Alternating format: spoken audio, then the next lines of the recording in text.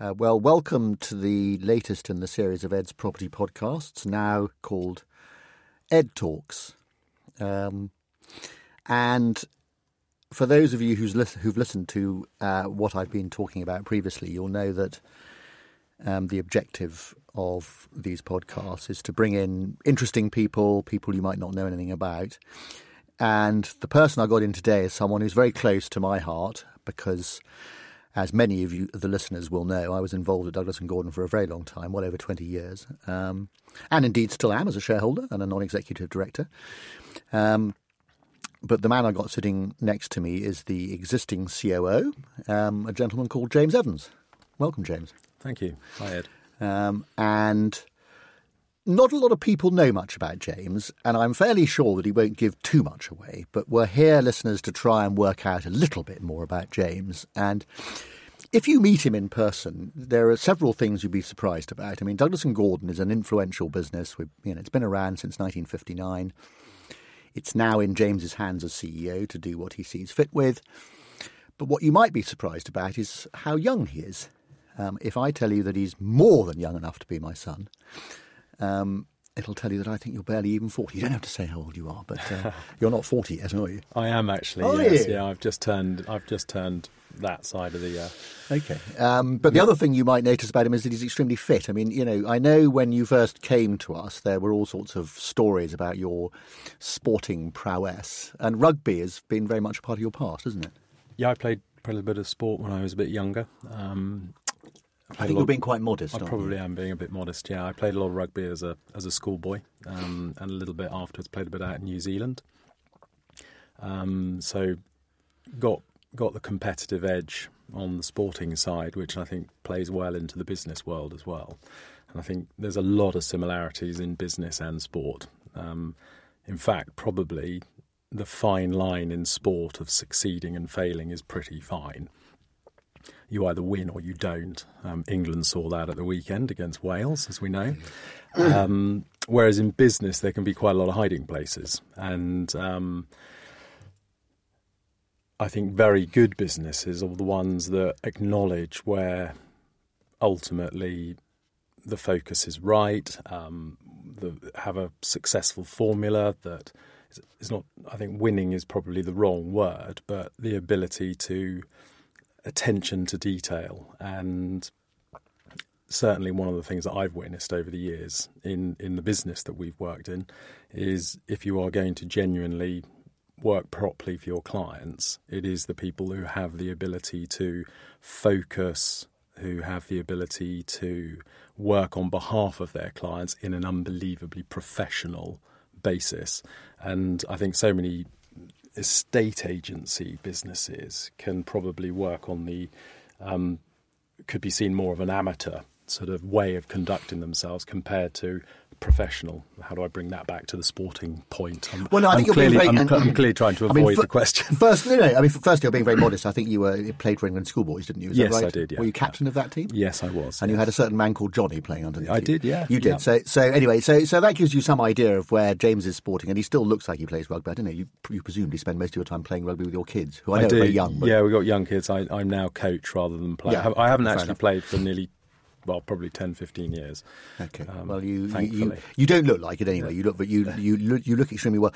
But just to sort of take on the sport. I mean, it's really that analogy of professional versus amateur. I mean, I know presumably even at England schoolboys you weren't being paid to do it, but you had a professional schedule that you kept to, and you were fitness and all this sort of stuff. Yeah. And that fitness to practice is. You're so right. I've never really thought about it like that. The idea that the majority of people who are in a estate agency, amateurs perhaps is a bit strong. A lot of people might come back to us. Yeah, No. But I think if you lined up 100 people age 18 and said who wants to be an estate agent, probably no one put their hand up. And then in 5 years' time, when they've all slightly sort of failed at what they want to do, they come back to a estate agency and think it's something to do. Well, actually, if you look at it from a recruitment point of view, one of the things that we focus on very much at the moment in the recruitment policy at D&G is who do we want to join our company? And actually, if you take the approach that, we employ a few hundred people, so we're not one of the bigger corporate players, but we are probably one of the biggest independent privately owned businesses in London as real estate. And the question we ask ourselves all the time is, do we have the best 200, 300 people working for the company? And I think you have to be brutally honest with yourself running a business on that. If you were playing in professional sport, you would be brutally honest. Are you fielding the top 11 or the top 15 players? And if you're not doing that, your chances of winning cups, World Cups, whatever it might be, are diminished significantly. And I suppose that's my point between the fine line between success and failure in sport, and actually probably in business, where you could turn a blind eye to the people working around you. So from a recruitment point of view, one of the things that we look at is, if you want a truly successful company, if you want to truly offer your clients world-class service, great success in what they're trying to achieve, you need people working for you that have that level of intensity in the way that they approach their daily work, their daily lives. So, if you take one of the top sporting universities around the UK, if you think in the third year how many, all of those people, and this is me included, in your third year at uni had a vision to go on and play professional sport. But the fallout of that is huge, because very, very, very few go on and represent at the highest level. But those people have spent their entire careers, probably from the age of about 10 or 12, working to a formula of getting up early, training hard, doing more than the girl or the guy to their left or their right. And as a result, they've played at a very high level. Those are the types of people that I believe work brilliantly in a very successful company. And it's not just sport, actually. It could be on the acting stage. It could be people who have worked in the forces. It could be people who have had a very challenged upbringing, who understand how, or value what hard work really is, and value what it takes to succeed or to get through a scenario.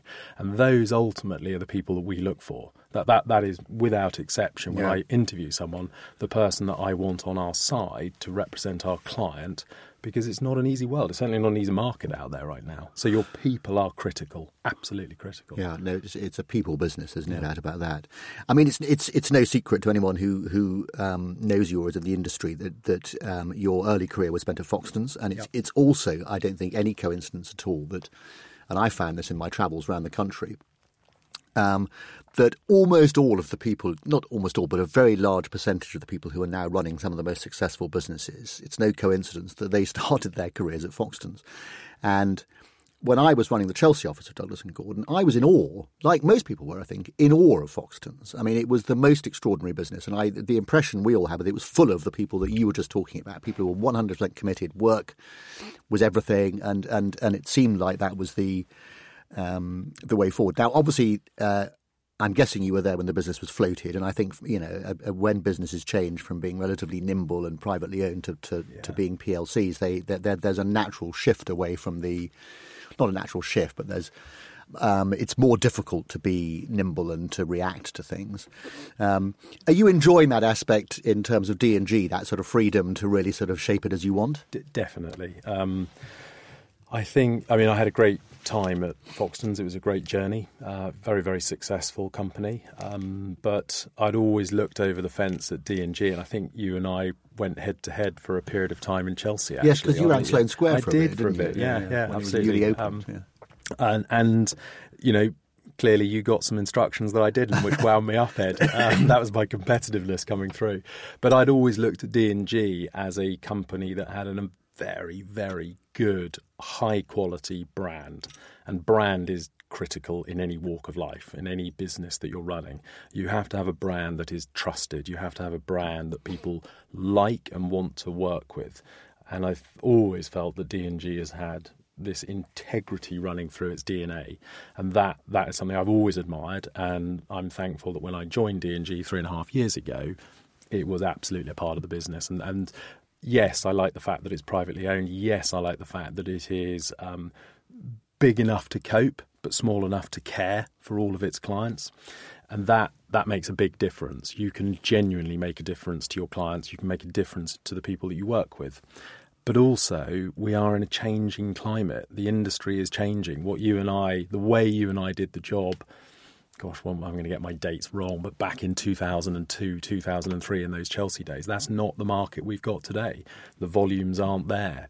the market isn't the same. Now, there's a very, very good market out there. There's an exciting market, but it's not the same. And smaller, more adaptable, innovative companies can change quickly. They can adapt, they can move and react to what is going on in front of us. And that's what we can do at D&G, and that makes it a very, very When you say innovate, what would you mean by innovate?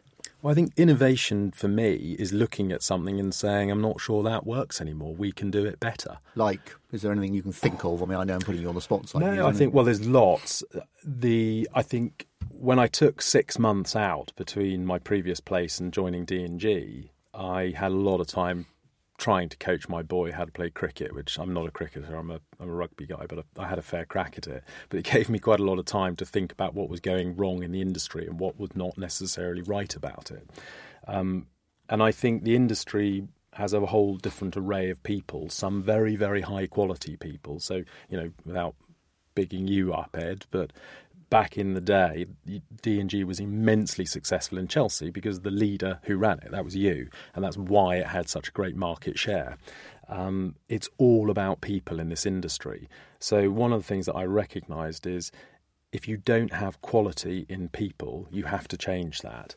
I also noticed and watched for a long time that people have stopped walking into a high street office. So years ago, you and I remember that on a Saturday morning, you'd have 20 or 30 applicants sitting in your office desperately trying to take a magazine, desperately trying to give you their telephone number because they wanted to buy a house. That doesn't happen anymore. Very, very rarely will someone walk into the office. That has dropped off the edge of the cliff. No surprise, they go to the website. But the technology that the industry has got currently is not fit for purpose for what our punters, our consumers, our clients want and act with on a daily basis with everything else they do. So how would you change that if you could? I mean, because tech is obviously I'm sure you, like a lot of people who run estate agents, are fed up with a sort of succession of people coming in and saying, this is the answer to your prayers. But if you could, you don't have to name any companies, but if you could grab something that was out there and make it work for you, which bits of that journey that have changed do you think could be automated or tech-enabled? Well, I think automation is massive. You have to be able to automate a lot because we live now, certainly I'm speaking on behalf of London for the moment, and I think is the same for a lot of, it's probably the same across the country, but people now are very immediate. And so this probably isn't just London. We live in a world now where if you decide you want some more cereal, you don't even press a button now. You talk to a speaker in your kitchen, and within 4 hours, a man pulls up or a lady pulls up on your driveway and delivers you your cereal. That's just bonkers. If you said that 15 years ago, you'd think that was something off a James Bond movie, but we just do that now. It's just normal. So without sort of being too crazy about it, if you can order a taxi within 3 clicks of your iPhone, why can't we buy a property with 3, 4, 5 clicks of your iPhone or Android, whatever you choose to use? And most people will look at me like I've got 2 heads when I say that. But the reality is that is the way the world will go. That is the way real estate will go. It won't work today because land registry is not digitised. The information that we need to collect to put a lettings deal together, to put a sales deal together, isn't in play yet. But it is. It's coming. It's happening. You only have to look at Starling bank account now or Monzo. You can set up a bank now in less than 45 seconds. All the KYC, all the AML is done neatly there. So all of this is happening, and what we've got to do is just create I've always been a big fan of creating your own technology. We have a wonderful world now. If you have an open API, you can pull in lots of other pieces to stitch into it, but you've got to be flexible. And I think if you have very, very slick technology, very simple, and that's the main point, it's got to be simple. Some of the best businesses in the world are just simple. So that is the greatest point of innovation I think our industry needs, is that simplicity, which then points to another point. This is not, I believe, a self-service industry. It is not a do-it-yourself. Very much the opposite. it is actually, you do need, and I know there's lots of people that will disagree with me on this, and that's absolutely fine. Everyone's entitled to their own opinion. But selling and renting a home is not easy. It never has been, and it never will be. Bluntly and mainly because you are dealing with people and you're dealing with emotions. And emotions need a very good navigator to work their way through that, and that's what a good quality real estate person will be able to do. And if they can do that with amazing technology, you have a very, very successful model. The thought that our industry is not open in the hours that our consumer really needs us, I don't believe is right, and I don't believe is fit for purpose. I don't know of a brand. I'm not wearing a brand of clothing that the brand is not open 7 days a week. I don't have many things in my home that the brand and where we purchase them from aren't open all the time. And it is a bit odd that probably the greatest acquisition anyone is ever going to have in their life, their home, as a real estate person, you're not open for business at that moment. Well, I think that's a fascinating comment, actually, because there's been a little bit of the, well, look, we own the stock and you'll do with it what we tell you to do sort of thing, for a long, long time. And when there wasn't the ability to complain on Twitter or social media or, to genuinely create waves quite easily, people could get away with that. These days, reacting to people quickly, ratings, getting good ratings these days is as important as anything else in terms of your business. You get some bad ratings, it can really harm your business. Yeah. But would you say, you can't get through a podcast like this really without referring to companies like Purple Bricks. Do you think that their recent difficulties and the difficulties perhaps in the online, quote, online, unquote, sector are because of changing market conditions, or do you think it's because of something that's endemic in the model? I don't believe in the model for what we do at D&G. We are full service. For us, it is about offering high quality value to our clients. If I try and give a better analogy, most people in life are not lucky enough to own their own business. And if they are lucky enough to own their own business and at some point they want to sell that to realise the value they've created, they will employ very serious people, ladies and gents, to actually maximise the value of that. And they will pull together a suite of people that will go away and pull in the very best buyers in the marketplace for their business and negotiate the very best chance of sale for the very best price, because they get one chance to do it. Lots of people across the UK and the world are lucky enough to own their own home. But they are also, at that point, when they choose to sell that, that is the greatest asset they are likely to sell. When they decide to sell it, they need to maximise the value. You get one chance to sell your home. And at that point, it has always seemed odd to me that you would not go out and interview a number of high-caliber estate agencies, real estate people, to interview them to find out who you believe will be able to go and negotiate you the very, very best price. And you need to do that because there are a whole network of people that will want to buy that property. And actually agreeing the price on a home is actually the easy bit. Getting it from agreeing the price to the money in your own bank account is remarkably hard. There are an awful lot of pitfalls that are going to come through. And at that point, you need someone experienced to navigate and negotiate your way through But that. if you were to talk to, I come back to the example, Purple Bricks, they would say, oh, yes, we've got our local property experts. I mean, do you think that the future of a estate agency is going to be the same with the high street, with offices on every corner? Because the old methodology for companies like Foxtons, D&G to some extent, was very much that we wanted to expand and open new offices. Yeah. Do you think that's still the future? I think it probably could be the future. I think if you take the last 15 years, we've had immensely low interest rates. And so the housing market has gone through a pretty frothy period. And agents have quite understandably and correctly capitalised on that. And so if you go back to yours and my time in Chelsea, back in early 2000s, there weren't as many estate agencies on the high street. Even our own companies didn't have as many offices. And now there are a lot more. Now, and what we've seen is a lot of people capitalise on opening more offices, more companies, more individual startups. What you've had is a huge amount of estate agents open, expand, and you've also now seen transactions since 2008, nearly half. So there's been half as much property for sale, with probably, twice as many estate agents in the marketplace. And you think they'll all still be around? No. I think there's going to be. So when I probably need to caveat the agency's world's become a bit lazy and fat and not so high caliber. There is an exception to that. There are some immensely talented people in the industry, and there are some immensely talented companies, and not to name them, but people could probably deduce which ones we're talking about. There are very high caliber businesses out there with very high caliber people in them. Those ones will survive. Those ones will rise to the top, and they will take market share. But the people that aren't caliber and aren't high quality will go, and and I personally don't think there's a huge problem with that. I think there is always going to be a place for your online business. I mean, there's nothing wrong with that, but I don't believe it will become the market leader.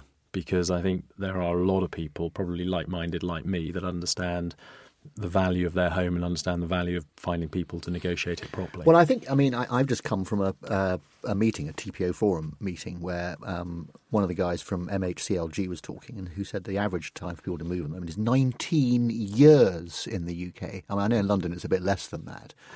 But it's not entirely surprising that people, when they come to move, as you just said, they will interview people to see whether they think they're the right people. But one of the problems that a recent consultation MHCLG had was that people, of course, if they are only moving, let's say, I think in London it's now 11, 12 years or something is the gap between when people move often. Yeah. They're terribly inexperienced. So as you and I both know, people tend to judge the agent by, how many boards have they got in the area? Or in Purple Bricks' example, they'll say, they're on telly all the time, they must be good.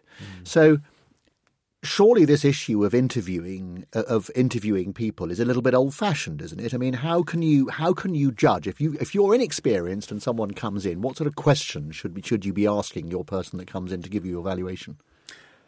Well, I think it's a trust point. It's like anything, isn't it? You've got to actually establish: do you think this person is? Do you like them? Do you connect with them? Do you believe they are going to be able to connect with a buyer and be able to negotiate the deal for you? So that's the most important. I mean, sales is a funny thing. My personal view, when I talk to our staff about how to sell, I said the number one thing is you have to connect. If someone doesn't trust you and they don't believe you, it doesn't matter what you're selling. They're not interested. They don't want to deal with you. So the first thing in sales is make sure you connect. Make sure that you sell yourself so people believe in what you're going to do. The next bit is you've got to believe in the market. You've got to make sure that the person sitting in front of you that you're about to give your prized asset to thinks London's great, thinks the UK's great, thinks housing is the right thing. Because if they don't believe in the housing market, they ain't going to find anyone to buy it. So they've got to believe in the market. They've got to be confident. They've got to be optimistic. You're not going to put your kids into a school if the headmistress or the headmaster turns out, it's not a great school out there. But you've still got to get through the door to be one of those three people. And yeah. I think my own view is that I think that's got even more difficult, because I think we all know that mostly people will tend to get three people in. They'll go for a local agent, someone who's a bit bigger, maybe even national. And these days, the third one is likely to be one of the onliners in some way, because people are going to think, let's give it a go and just see what they're like.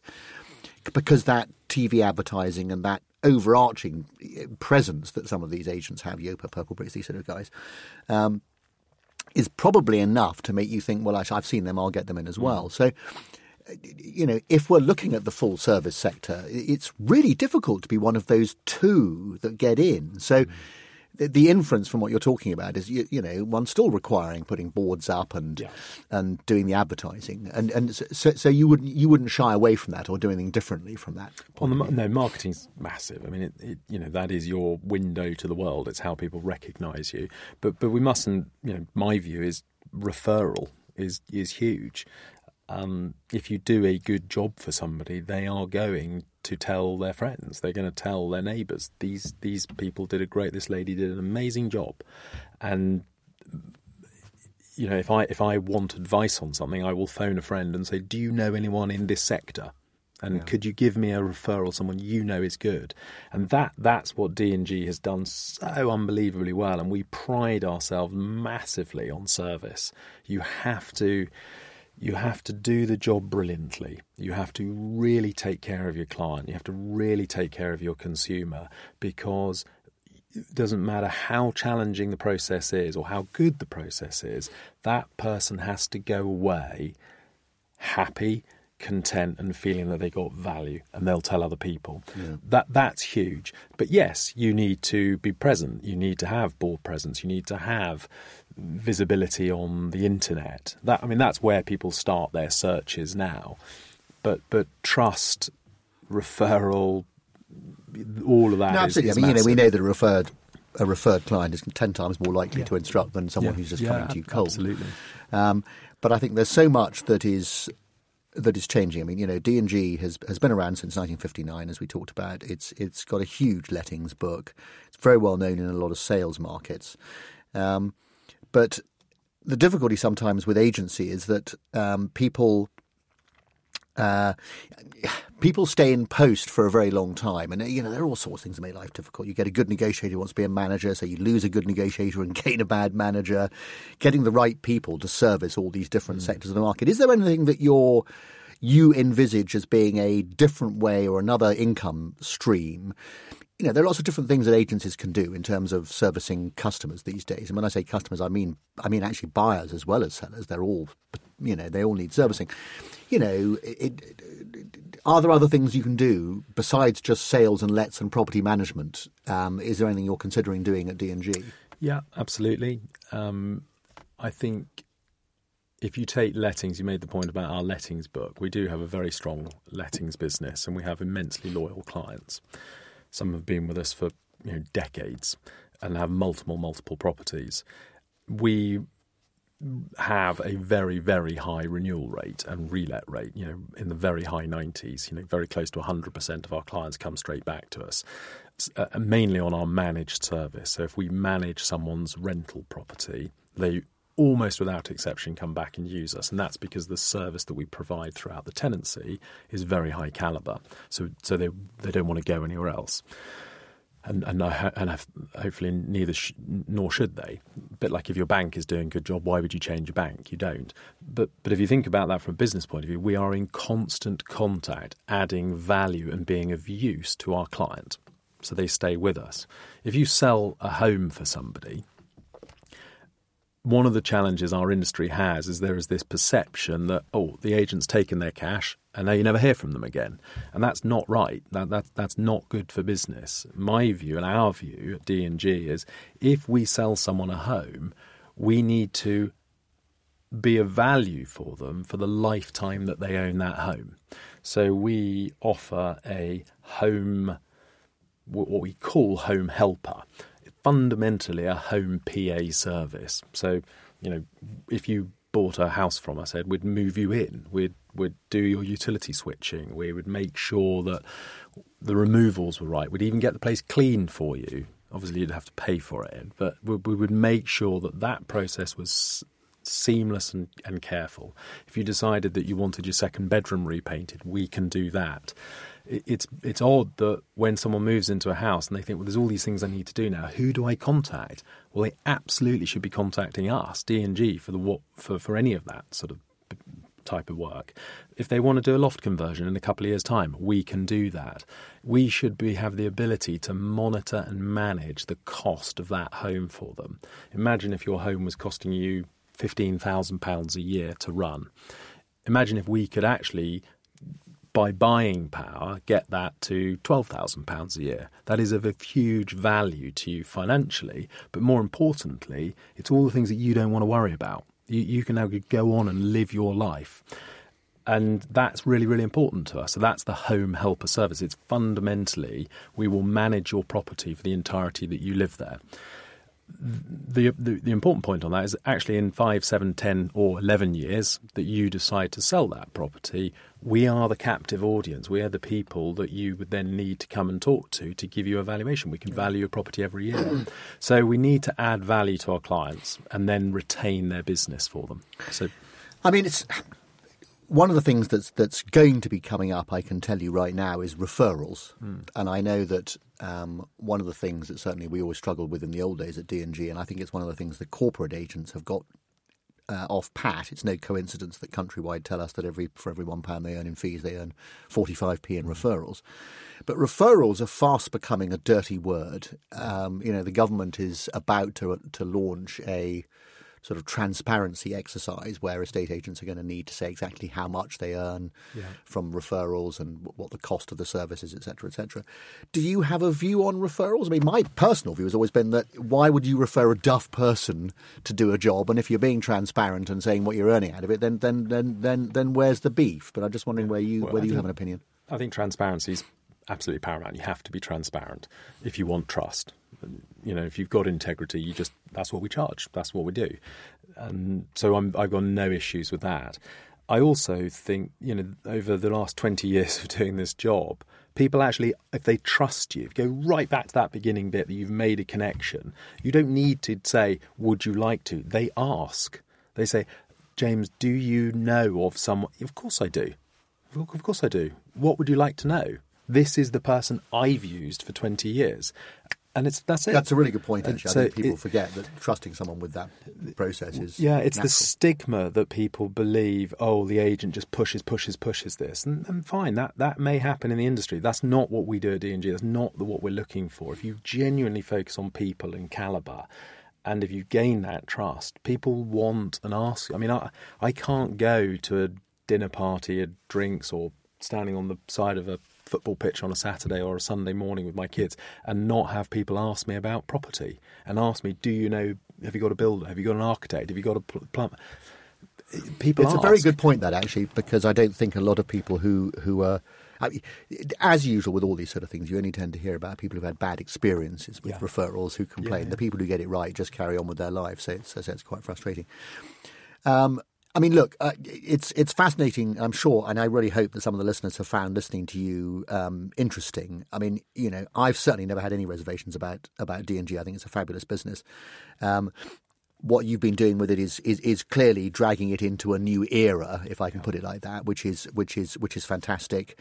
Have you? I mean, it's been a what's the right word? A relatively bruising journey in some ways, taking a company from what it was, which was, as you say, absolutely shot through with integrity and everything else and service, but perhaps wasn't, how can I put this, unlike a lot of companies in London, weren't purely commercially based. Do you think there's a place for someone who has commerciality and service as part of their ethos? You have to.